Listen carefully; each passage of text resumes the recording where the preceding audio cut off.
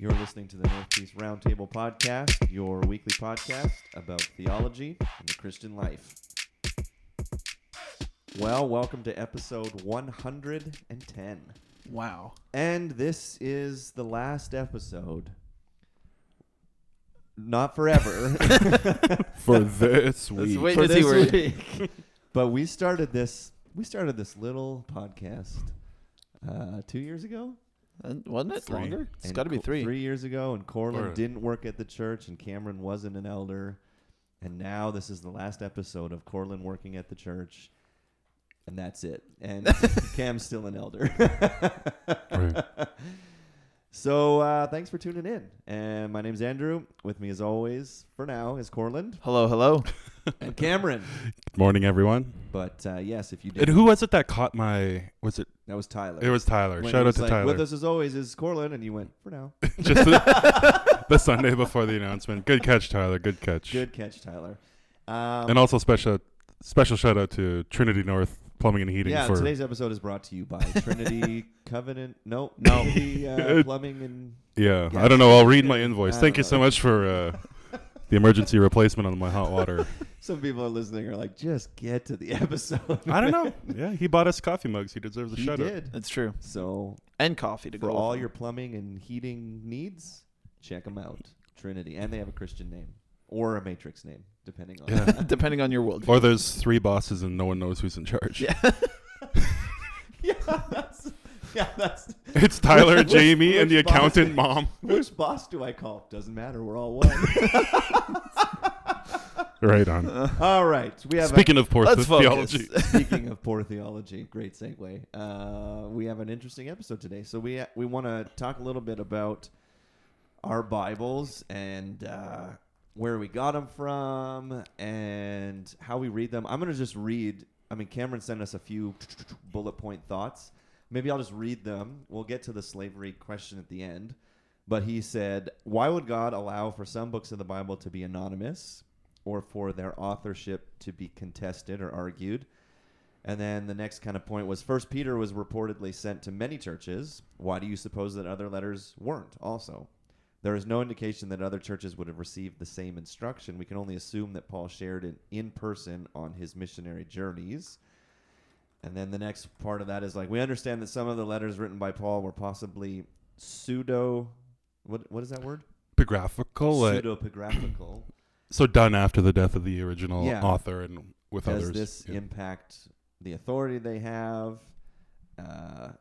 So I guess like the big picture question is, how do we navigate some of these, I don't want to say issues as if like, I feel like issues is a Sure. fair word for what people but yeah, view like them as. some letters, famously the letter of Hebrews, we're not 100% sure who wrote that. Some people say, oh, Paul did. Some people say, we don't know who I don't wrote think it. we're 15% sure who wrote it. No.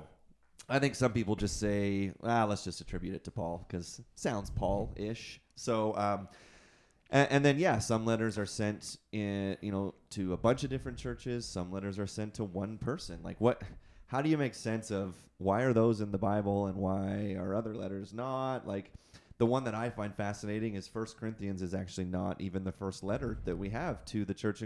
There's another letter that we're aware of. We don't have the other first letter. Yeah, that's what I mean. Like Yeah. Paul references, hey, this other letter, and they had written him back. So there's 2 letters that Paul wrote, and then they wrote back. 1 Corinthians is actually 1.5 Corinthians. Or 2 Corinthians, and 2 Corinthians is 3 Corinthians. It's like Lion King 1.5. Yeah. And there was a 3rd Corinthians written and submitted, the 3rd epistle, and it just didn't meet the canon criteria to be added to Scripture, but it's still a live document that you can download and read. So I guess like there's a bunch of questions here. Like how did we get all of these letters in the New Testament? How were ones chosen and ones weren't? Like what was the criteria, I guess? And is it scandalous? I guess that's the big question. Like should it worry us that we go, oh man, like, at the end of this letter it says that some other guy wrote it. Paul didn't even write this. He just kind of dictated it. Like what if you know what I mean? Like I don't know where you want to start, but that's like a whole can of worms. Like, how do you make sense of this? And is it scandalous? Is it... Right. So I guess I'd like to preface, because the ideas kind of flowed through a working kind of think group that exists, and there's several, but they ask some elementary questions that push back on our kind of like the common thread or theme of the way we believe or interact with the scripture. And we've covered this a few times throughout the life of the podcast on how to read the Bible and how not to. But I think it's still popping up, and it may be anecdotal, but like I have spoken with individuals who still will like lay down and die on a hill on a topic in scripture that is written, like it's black and white, it's there, without any consideration of context, time, who. Revelation is a great one because this futuristic view that so many people have now, and you can go on any Facebook thread, and if it's an evangelical Christian thread, you likely have a few comments like, see, it's happening right now, it's unfolding before our eyes, and this kind of notion. Yeah. And then, but giving no consideration to, well, what would those first hearers understand, or like how would they interact with that scripture? Yeah. It was written to them. Yeah. So like we not steal, but we take scripture and we make it for us. But so it's just a good question then, like, okay, well then why are some letters so obvious and so uplifting and so meaningful and purposeful, and others are like, here's a thought, and you don't really know what that thought was for? Yeah. So just a good time to scale back and say, how were this collection of letters compiled, and who got to influence that? And I know for me originally I thought like, okay, 50 people in a room and they hash it out like a union bargaining over a weekend, right? And they come out where it's really not that at all. No. Yeah, I think so. I think one of the primary views a lot of Christians have is this idea that, okay, how we got our Bibles is, Peter and Paul and other writers became like possessed by the Holy Spirit, and then they go into like this trance-like state where they're writing out, this is God's words, and they're writing these things out. It's like the Holy Spirit is kind of controlling their hand, right? I always think of Liar Liar, the scene where he's trying to get the pen to write, and he's grabbing his own hand and making the pen write. Like we have that idea of the Holy Spirit kind of forced Paul or Peter to write. And then, like you said, it was like this perfect thing where they gathered all these are clearly the books, and then they kind of stapled all the pages together.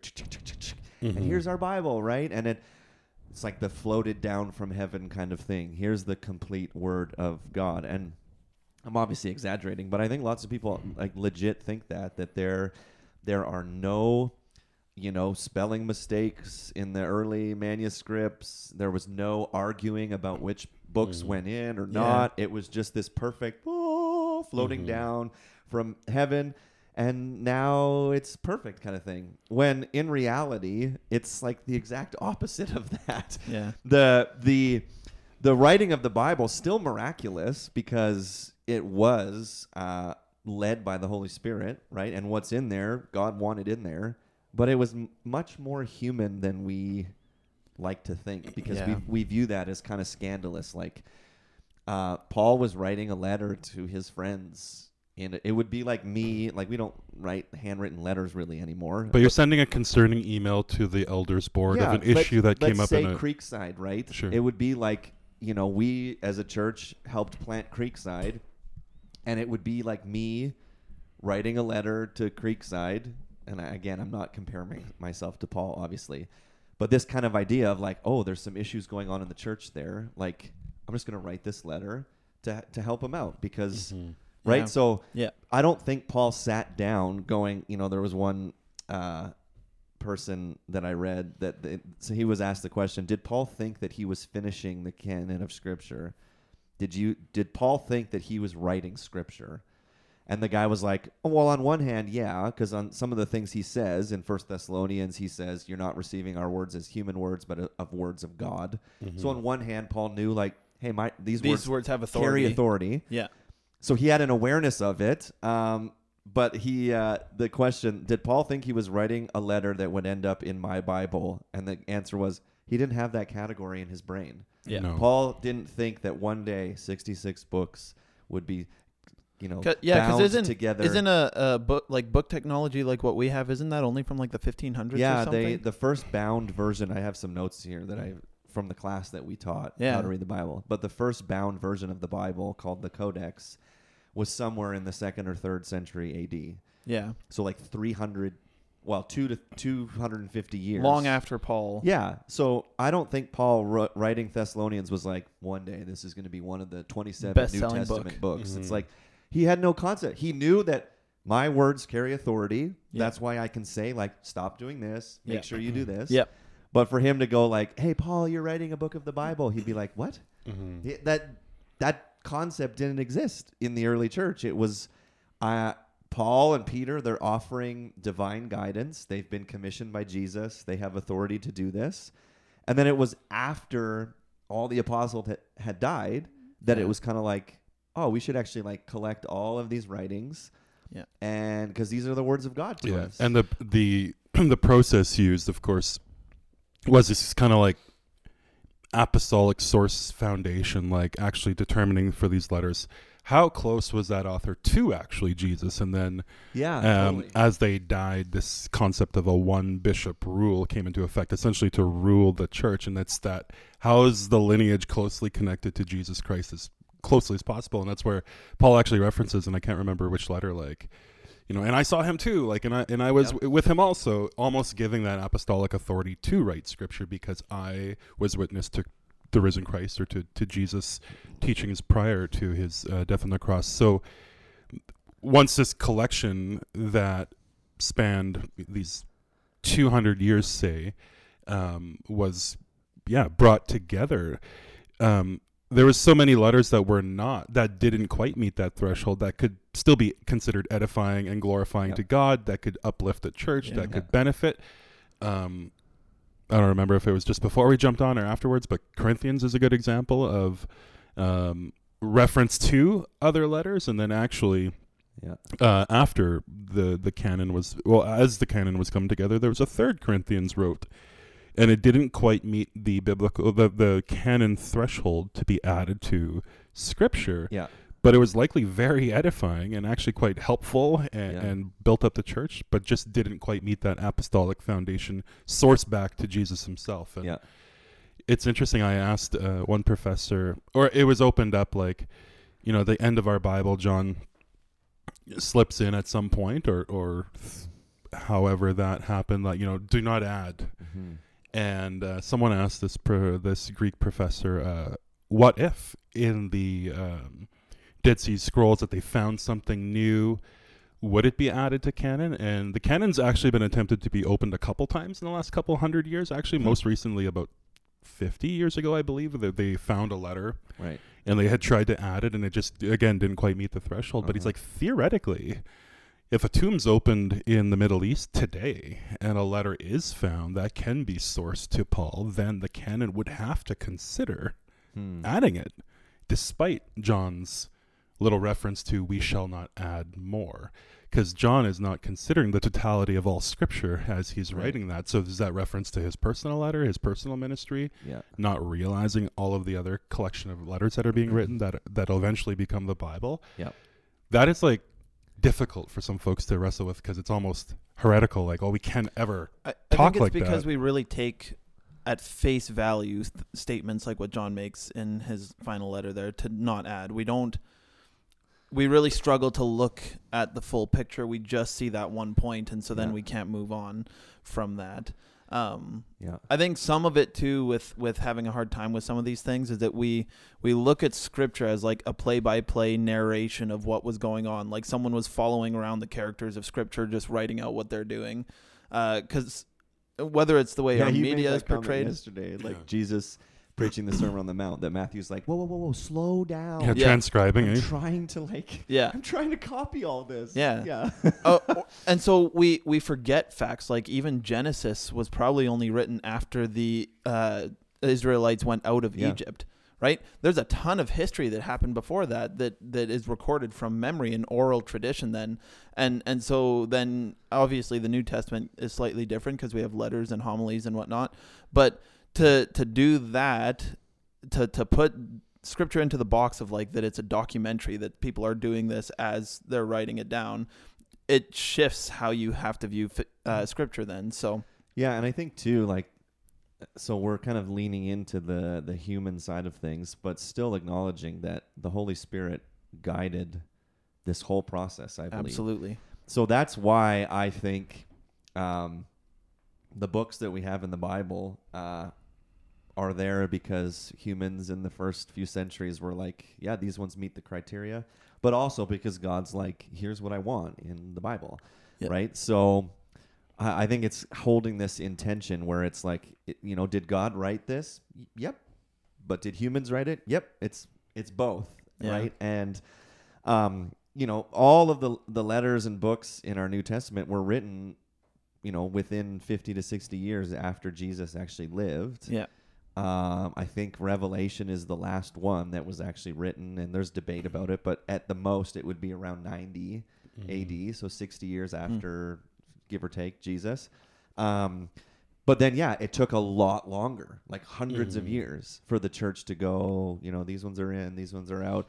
And even I'm reading my notes here, like, so Revelation is the last one written that's in our Bibles, but then you have the Shepherd of Hermas, which was written after that. You have the Didache, which is like a bunch of helpful rules and things like that for the early church. Here's how we do things. Here's how we structure things. You have the letters of Ignatius and Clement that are written afterwards that aren't in the Bible, but like you said, they're like, oh, super interesting. That's super helpful. Well, even you have the deuterocanonical books that were written during the Second Temple period, right? That were a part of the canon for the first few hundred years. Yeah. Like, so the actual church considered that authoritative scripture. Yeah. So, good question, and maybe different topic. Was that not God-inspired, Holy Spirit-inspired addition to the Bible for the first few hundred years, or was the Bible a mistake for the first few hundred years with human error? That's an interesting...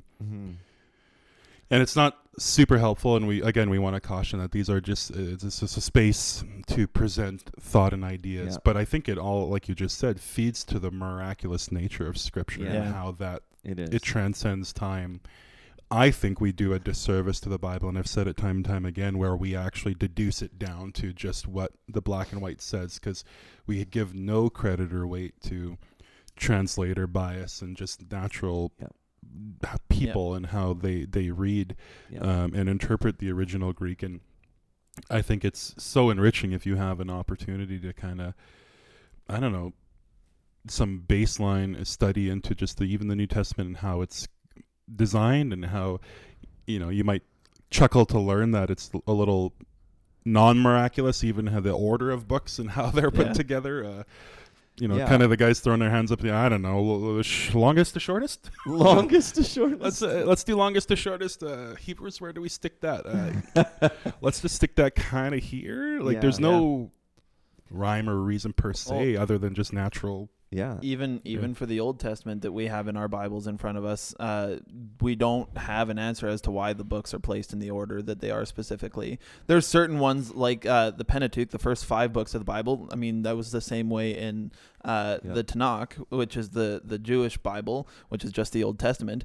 But if you look at the Tanakh and you look at our Bible, you'll have the same books, but they're actually placed in different order. Yeah. But we don't know why ours is placed like that. There's no record that says, and so we placed them in this way so that this happened. Well, I thought it was just categories. Here's the law, here's history, here's wisdom, here's the prophets. Yeah, there is categories like that, but as to why which book is placed where in those categories is what I mean. Oh, okay. Yeah. Yeah, I think too, like, just to know that for our New Testaments, especially, like, over time, in a very decentralized way, this whole movement of Jesus followers, they came to consensus on the 27 books we have in our New Testament. I think we have, like you said, this idea that there was like a secret council. Some actually think it was the Council of Nicaea, that the New Testament was formed by Constantine in the 320s AD at Nicaea. And actually, if you read just plain history, the Council of Nicaea, they weren't deciding which books were in the Bible at all. They were deciding about the nature and person of Jesus. How is Jesus fully God and fully man? That's what the Council of Nicaea was. And they were saying, here's books that are helpful in the New Testament. Yeah. But they didn't decide, here are the books that are in or out.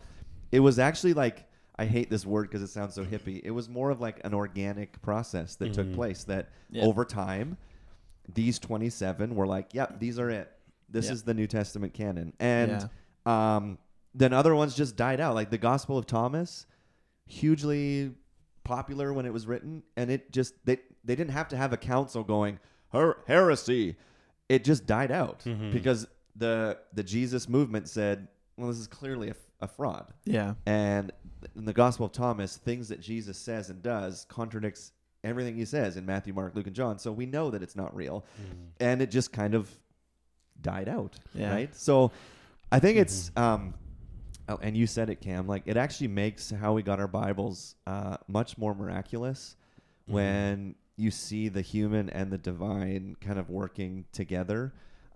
Even, you know, we've, over the years, if you have the view that the Bible floated down from heaven, then all of a sudden, if there's like, if there's a mistake, God forbid we say there's a mistake, if there's a spelling error, then everyone loses their mind. It's not the Bible anymore. It's not inspired.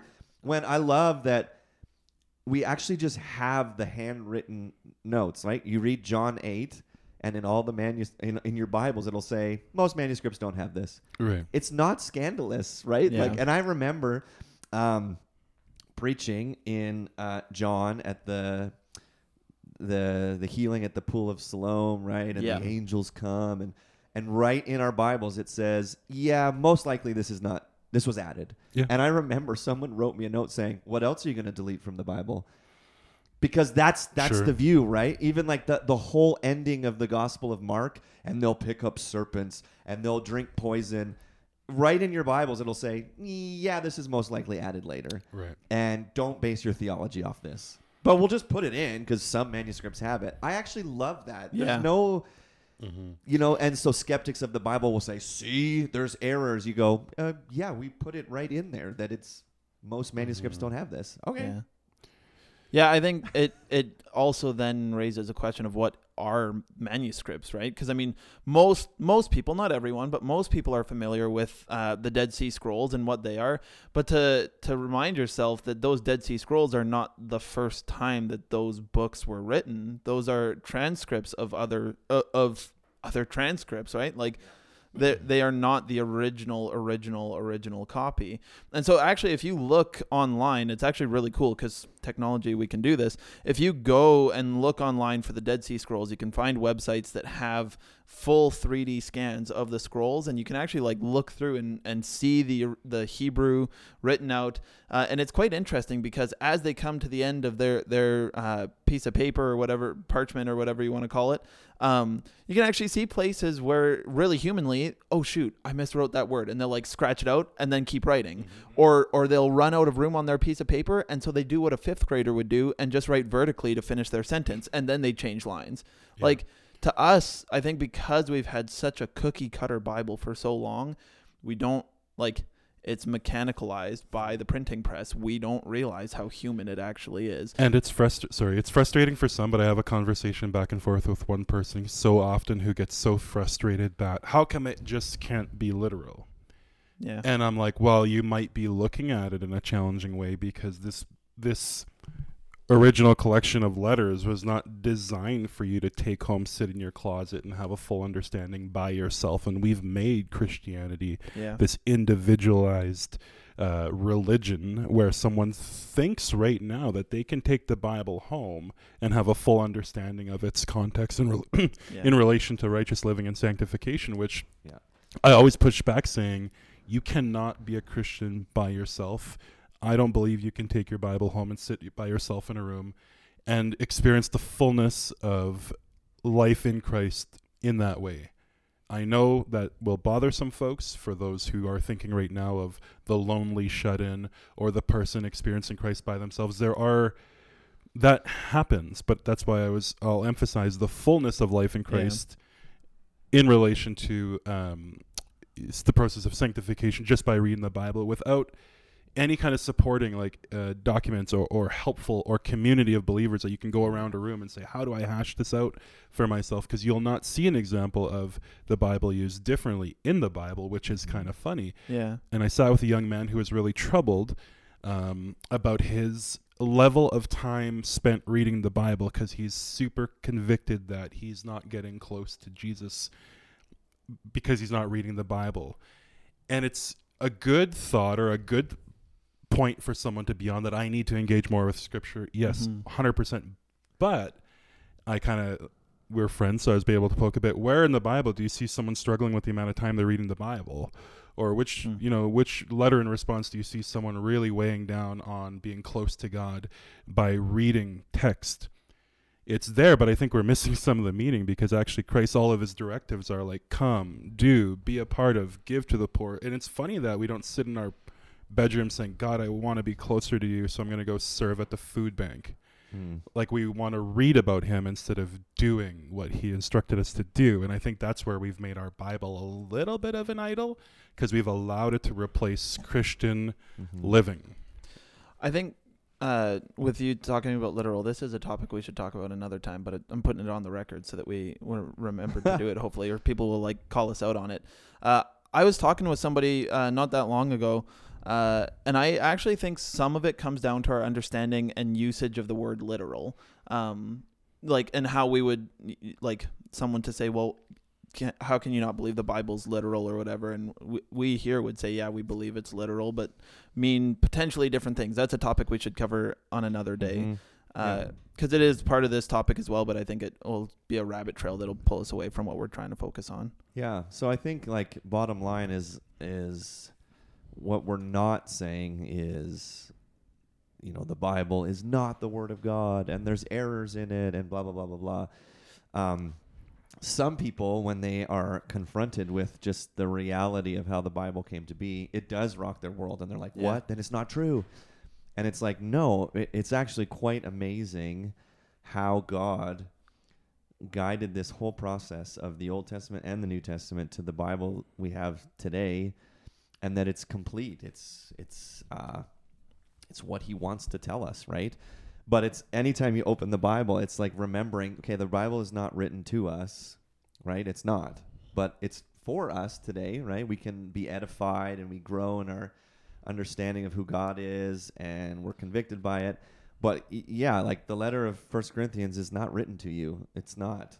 And we go, well, what? Yes, it is. And no, it's not. It was written to a church in Corinth around 50 AD, and you can learn stuff from it. It's for you. It's for your growth, but it's edifying. It's not about you. It's not to you. Yeah. And it actually, it like crazy changes what you get out of the Bible when you actually view it the way it's supposed to be viewed, I think. And I don't find that scandalous, and it doesn't like lose its authority when you see the humanness. It actually makes it way more miraculous that we have it. Yeah, and that segues into the part two of like, well, what if Paul wasn't the one to pen the letter? And through this process of verification and authority foundation through this apostolic form, it was determined that even if Paul's hand wasn't on it, that the letter follows his teaching style, his theology, so to speak. This could be scribed by someone that worked for him. These folks could have been Pharisees, dare I say, and you have to just look at who's able to write, who's able to read, who's able to teach, who's able to essentially speak on behalf of Paul. That wouldn't be uneducated farmers that are following the movement. These would be educated individuals who've had the opportunity and even the money to buy the papyrus and develop the ink and have the time in their vocation to write scripture. And I think that's far more miraculous, because we kind of put Pharisees and Sadducees into this box of they're all devil worshippers because they're just staunch Jews that hate Christianity. We forget Paul converted. We forget that he likely had influence. We forget that there were Roman centurions and Pharisees having conflicts of faith and coming to saving knowledge of Christ crucified and resurrected. So how the Bible was even written is quite miraculous, in that it would have been, not just Paul, but these folks around him supporting scripture, supporting his work. because the cost of writing scripture was not cheap. It wasn't Mhm. like everyone's carrying around a pad Yeah. of paper and a pen, Yep. documenting everything.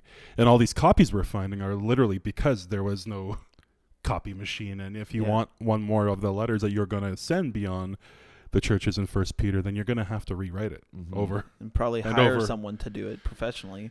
and likely hire, which were essentially these scribes, which were often Pharisees that would kind of double back on, not only their roles, but there was not an overwhelming abundance of literate and scribe able Yeah. individuals who Yeah. had time Yeah. in their vocation to write scripture. Yep. And I think, it just adds to the miraculous beauty of how this collection of work came together. Yeah, and that to answer the question about letters, some letters being circulated and some not. I mean, that's just again shows. You read Colossians, for instance, and Paul says, "I want you to then send this to Laodicea and vice versa. The letter I wrote to them, I want." And some Philemon, Paul's writing to one guy who's like, "Hey, when your slave ran away, and this is a great segue. Your Mhm. slave ran away, but when he comes back, welcome him back, okay?" And you go, why is that in our Bible? It's a letter written to one guy, right? Yeah. Mhm. And then you have, First and Second Timothy. Paul's writing to a pastor in Ephesus, Yeah. and there's instructions for the church there, but we actually don't have any record that then Timothy passes that letter on to Titus. Hey, read this. It was to him, right? Mhm. So then you see the humanness of these books and letters is that Paul says, pass this on. This is good instruction for all the churches. And then Corinthians, he's like, I got to address this messed up church in Corinth. Yeah. We don't have any record that he's like, oh yeah, by the way, pass this on to Rome now. Mhm. Because Rome would have read it going, huh? What?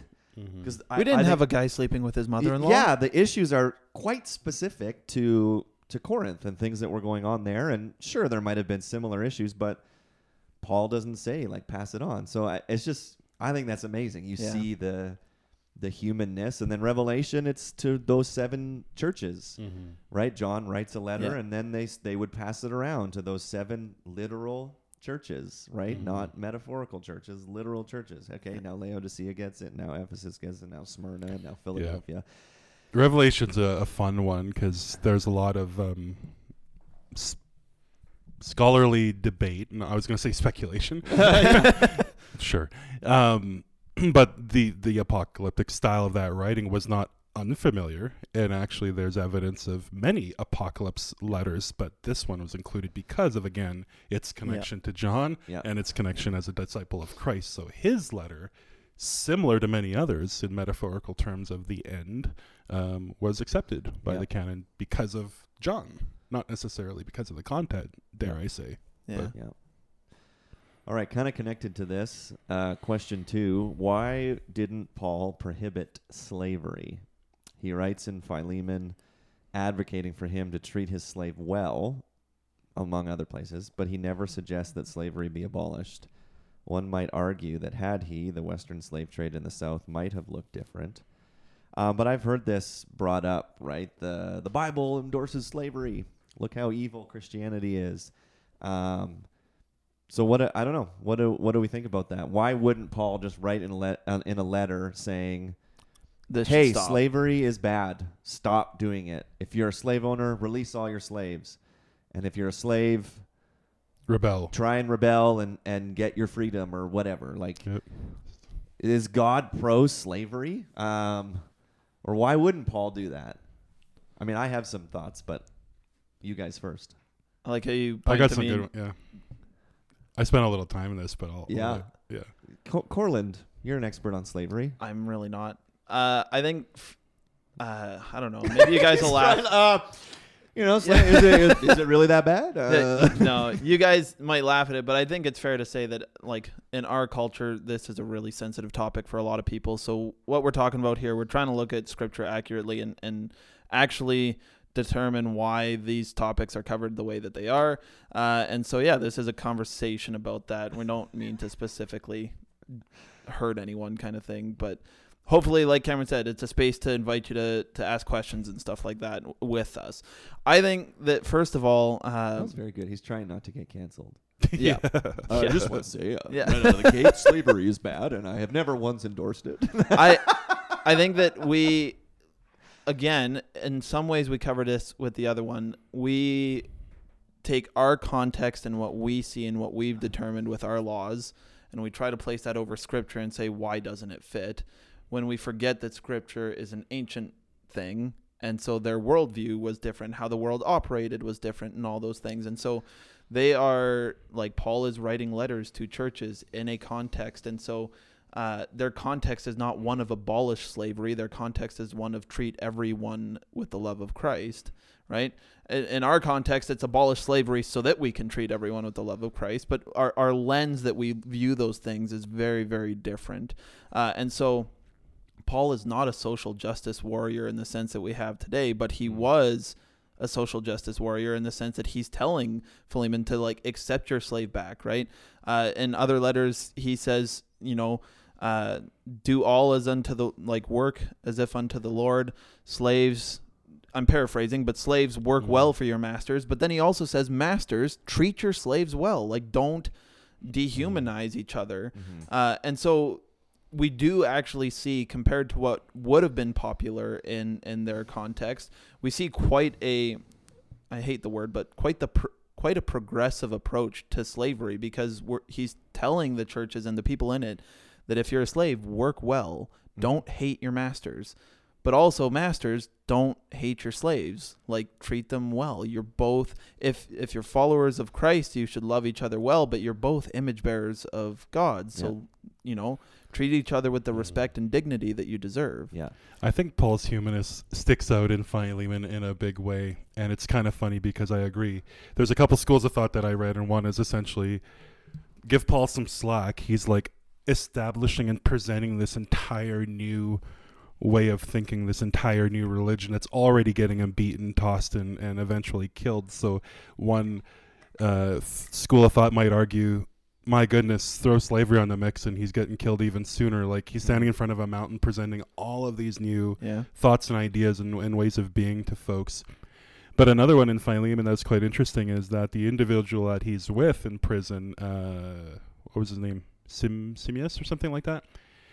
There was code that if a slave left, essentially abandoned its owner, that they could appeal to a friend, a colleague, a business partner of their owner to plead mercy, essentially, give him be a reference for me. I wasn't slacking off. But it's interesting in prison where Paul actually references, this guy was useless before, but he came and found Christ, and now he's useful to us, which is kind of interesting. And then appeals to Philemon that essentially says, okay, welcome him as you would me, because you owe me your life. What's he meaning? I presented salvation to you. So it's kind of, I think it's a bit of a, hey, you owe me a solid, and I'd like for you to redeem it on this individual who's going to come back to you. Yeah.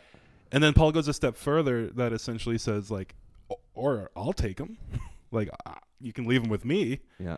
Which is quite interesting because it begs the question, is Paul suggesting he then is responsible for this slave relationship? Yeah.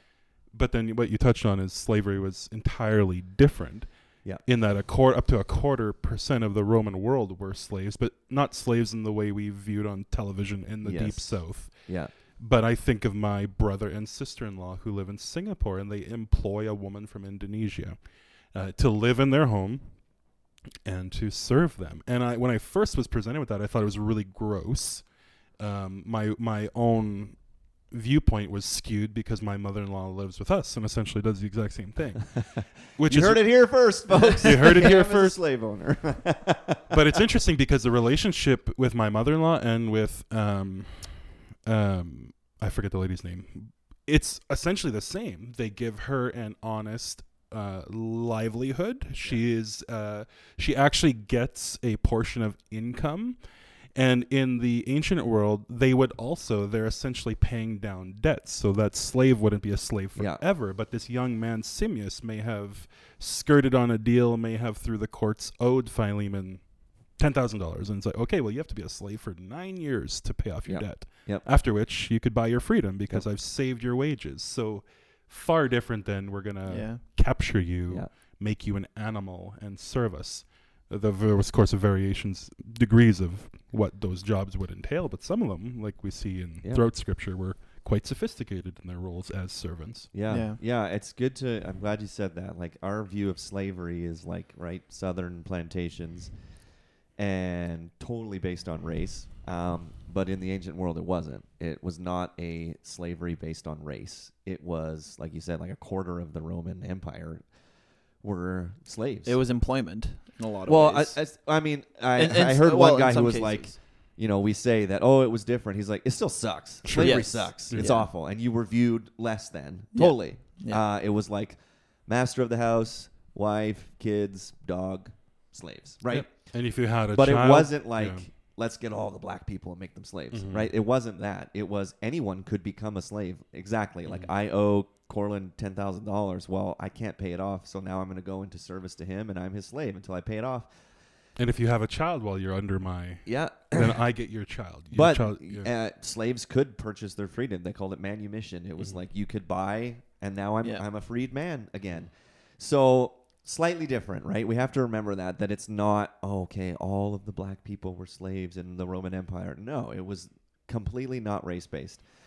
And then when you read Scripture, you see that actually God's people have a very different view of slavery than the rest of the world. Now, granted, nowhere does God outright, right, in the New Testament, nowhere is someone like, hey, slavery is awful.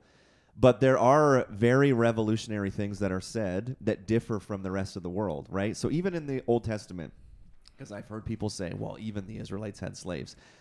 But the idea of buying and selling people in human trafficking was forbidden in the Old Testament law. Exodus 21:16, whoever steals a man and sells them, and anyone found in possession of him, put to death. Like if I stole someone, you're my slave now, and now I sell you, both the person that sold the slave and the guy that buys him, kill him, God says. Like, whoa, that's... Yeah. Deuteronomy 24:7, if a man is found stealing one of his brothers of the people of Israel and treats him as a slave or sells him, that thief shall die. Purge the evil from your midst. So even when they would go and conquer other nations and slaves, they received slaves, right? They were treated much differently than the rest of the ancient world. And then you get to the New Testament, and Paul writes things like in Galatians 3, actually in the kingdom of God, there is no slave or free. There is no male or female. There is no Jew or Gentile. That's like massively revolutionary when he goes, actually, slave and free, equal footing in the kingdom of God. And he's also selling that the kingdom is now.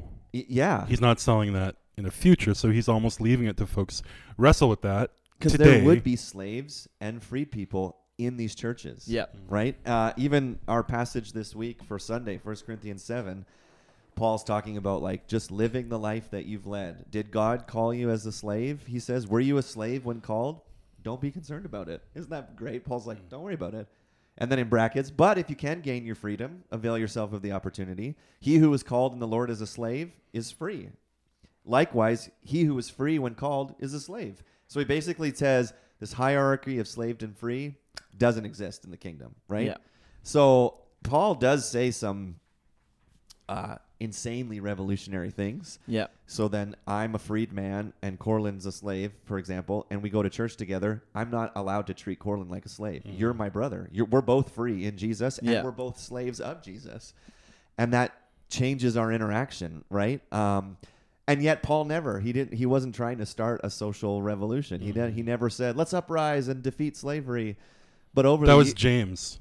James actually in his social gospel essentially was saying like the poor shall not be shunned, because even in the Lord's Supper and different things, slaves would go last, or the poor would go last because they were working all day, and the rich would be there to get the first fruits. And he's the one that more flipped that on its head, saying no, reminding we're equal in this space, we're equal in this life, and so everyone should have the opportunity. And then you think of who are the people that abolished the slave trade in England. It was Christians who finally, now there were Christians, granted, that twisted scripture and were like, it's okay to own slaves, they're less than we are.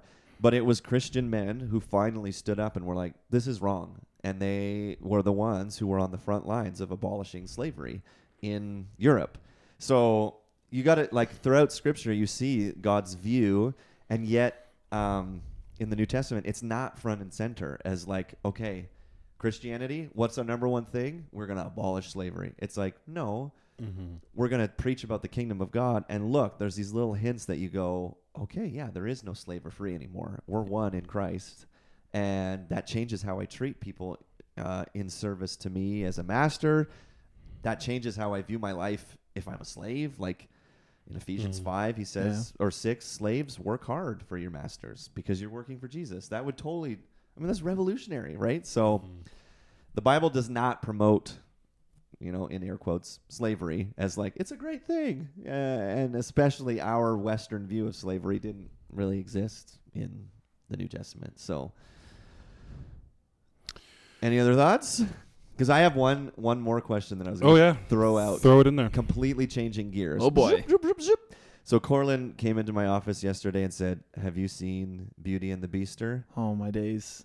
That's not a... Oh, And why are we covering that question? Because here's my question, though. So if you didn't know, like, there's a church in Winnipeg that does these huge productions. Church on the Rock. Huge productions every Easter. That's so if they did like an Avengers themed Easter play where They crucified Tony Stark last year. Iron Man Or a gets couple of years ago, I'm not crucified sure. or whatever. And then this year was Beauty and the Beaster, which was like a full production of Beauty and the Beast, but Belle dies in the end. She's crucified for... The only funny part about that Avengers one is it's horrendous. So I'm not saying it's funny that they did it with Iron Man, but as he's hanging there, he's singing, I get knocked down, but I get up again. Oh, Never again. I was like, oh my goodness. Like So- how horrible. And then if you follow, Christian world stuff, anyways, Michael Todd, Transformation Church, Oh, did this my huge goodness. Easter production where, Yeah. it's very demonic and red and he's being crucified. And so my question, not to just make fun of it and go, it's blasphemous, that's awful, and it's so cheesy. Is there a place for Christians to do these big productions to tell the gospel story? Does it work in our day and age? And is it useful? Is it a distraction? Because, I laughed because I'm watching this YouTube video of Beauty and the Beaster and Belle. First of all, I'm like, this is so cringe. If someone invited me to this, I wouldn't go. Yeah. But the first comment is like, hallelujah, praise hands. Like, this is so incredible. So I don't know. Like, how do you guys feel about, do we need to do these massive Easter productions to reenact the crucifixion? And is it useful? Is it helpful? Is it blasphemous? Like, I will say I've been to one that I can remember that I felt moved by. yeah. And because it was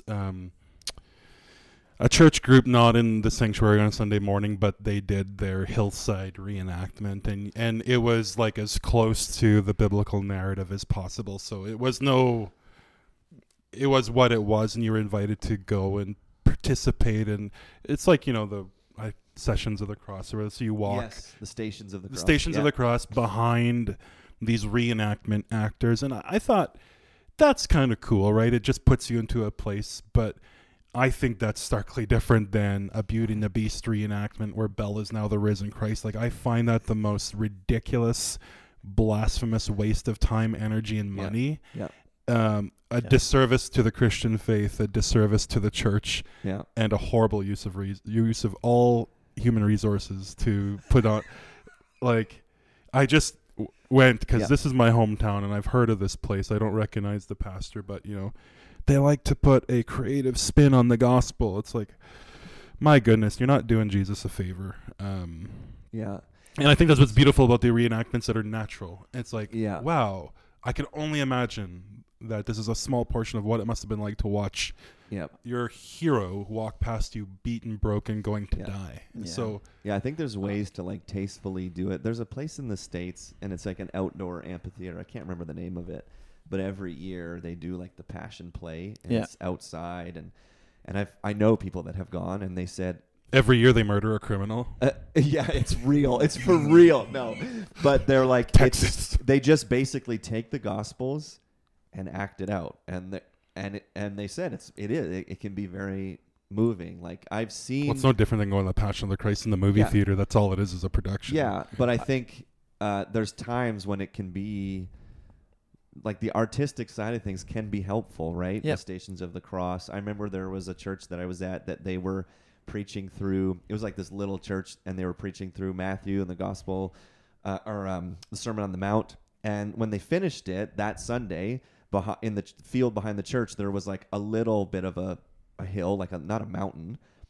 But the next Sunday, the pastor was like, for the sermon time, let's all go out to this hill, and someone's going to just sit on the hill and read the Sermon on the Mount, and you're going to sit. And perhaps that's kind of what it was like. And it was actually really, it was neat. Yeah. It was like, this is probably how the first hearers heard it. Where's my lunch? Yeah, exactly. Yeah.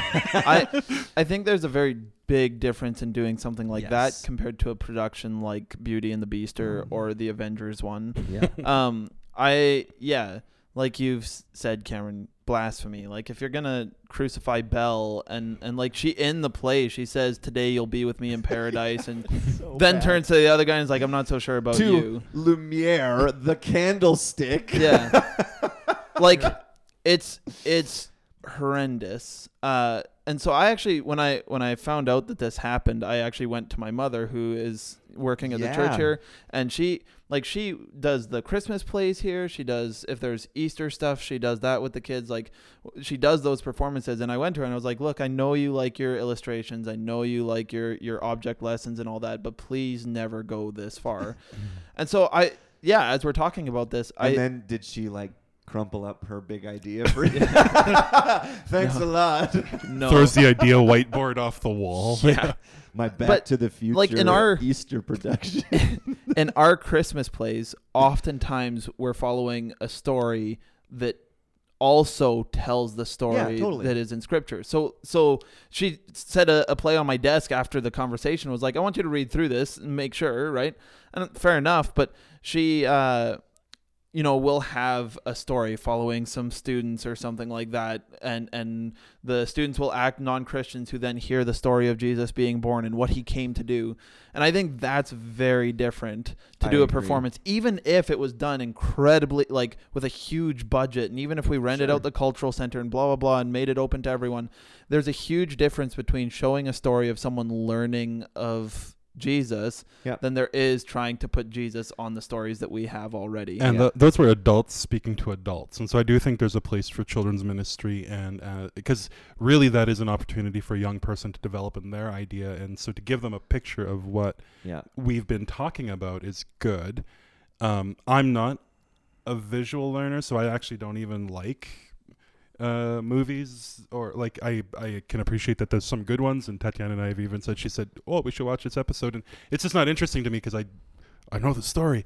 But I love how the evangelical Christian church flogged to the theaters for Noah, and the movie was actually really blasphemous and not Christian at all. Yeah. So Dude, they all Russell Crowe's in it. he's a Christian now. Hollywood's becoming Christian. I Yeah, know. and it was like the most- Oh boy.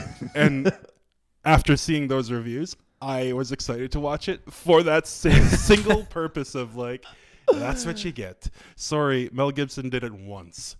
Don't go back. But yeah, that was a movie, of course, that was just weird and took a lot of dark turns, and there was so much assumption added to the story and just grossness. So I think there's a place for artistic interpretations. there's a place for art and media to help. But I'm like I've actually thought about this since you showed me, because I'm like, man, I don't know. It really bothered me. But then it was like, okay, if our church was doing Beauty and the Beast for Easter, I'm like, would I actually invite my lost friends? I wouldn't. I would be embarrassed. Yeah. And I'm like, okay, put myself. Okay, I'm not a Christian, and someone came to me and said, "Hey, on Easter, do you want to come to church with me?"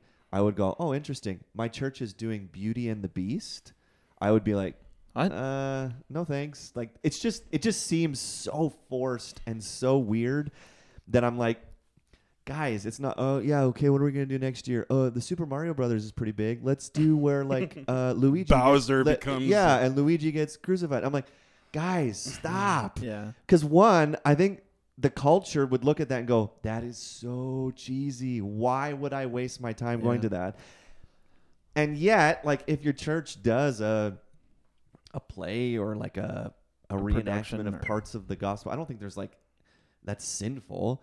I think to crucify Bell is a little blasphemous, and it's a waste of time because I think I laughed at them as I watched the video. I didn't go, oh wow, that's very powerful. I just went, this is so stupid, right? Yeah. So there's that line that, like, yes, artistic interpretation is good and it's helpful. That's why we decorate our stage, because for some people it's like, oh, that helps move me. And like you've said, in pretty much any story in our culture, you will see elements that we see in Scripture, because it's a story where good wins over evil. So you will see stuff like that, but it's and so Tony Stark lays down his life at the end of that one Marvel movie, and you go, oh, interesting, that moves me because Jesus did that. But then to go, you know what we should do? We should actually crucify Tony Stark on Easter. I'm like, oh my gosh. It's just not helpful. So there's going to be another Marvel movie? Is he back? So anyways, I just thought I'd throw that out there because it's been just swirling around in my brain, like the use of media and art to tell the gospel. Because I heard some Christians are like, nope, just read it from the Bible. I'm like, okay, well, I don't think that's necessarily the answer. And I think, not to stretch it out too long, but I can think of some the differences in that, and I almost attribute it to like the West having such a diluted culture base that we don't have anything to attribute these stories to, where parables were attributed to a way of living. Even some deep cultures have ways that they take the Jesus story and attribute it to like what makes sense in their world, and we're so lost and depraved that we have Beauty and the Beast. We don't have any kind of cultural normative story that could say this is like what happened when Christ was crucified. Yeah, something you're dealing with today. Beauty and the Beast. Yeah, Iron Man. Yeah. Anyways, this has been episode 110, and thanks for tuning in. Hopefully that's been helpful and interesting. And if you do have questions that come up or things you want us to talk about, please send them to us. And again, today's episode has been brought to you by Trinity North Plumbing and Heating for all your gasket needs. Gasket. Thanks, Tyler. Thanks, Tyler. We'll talk to you next week.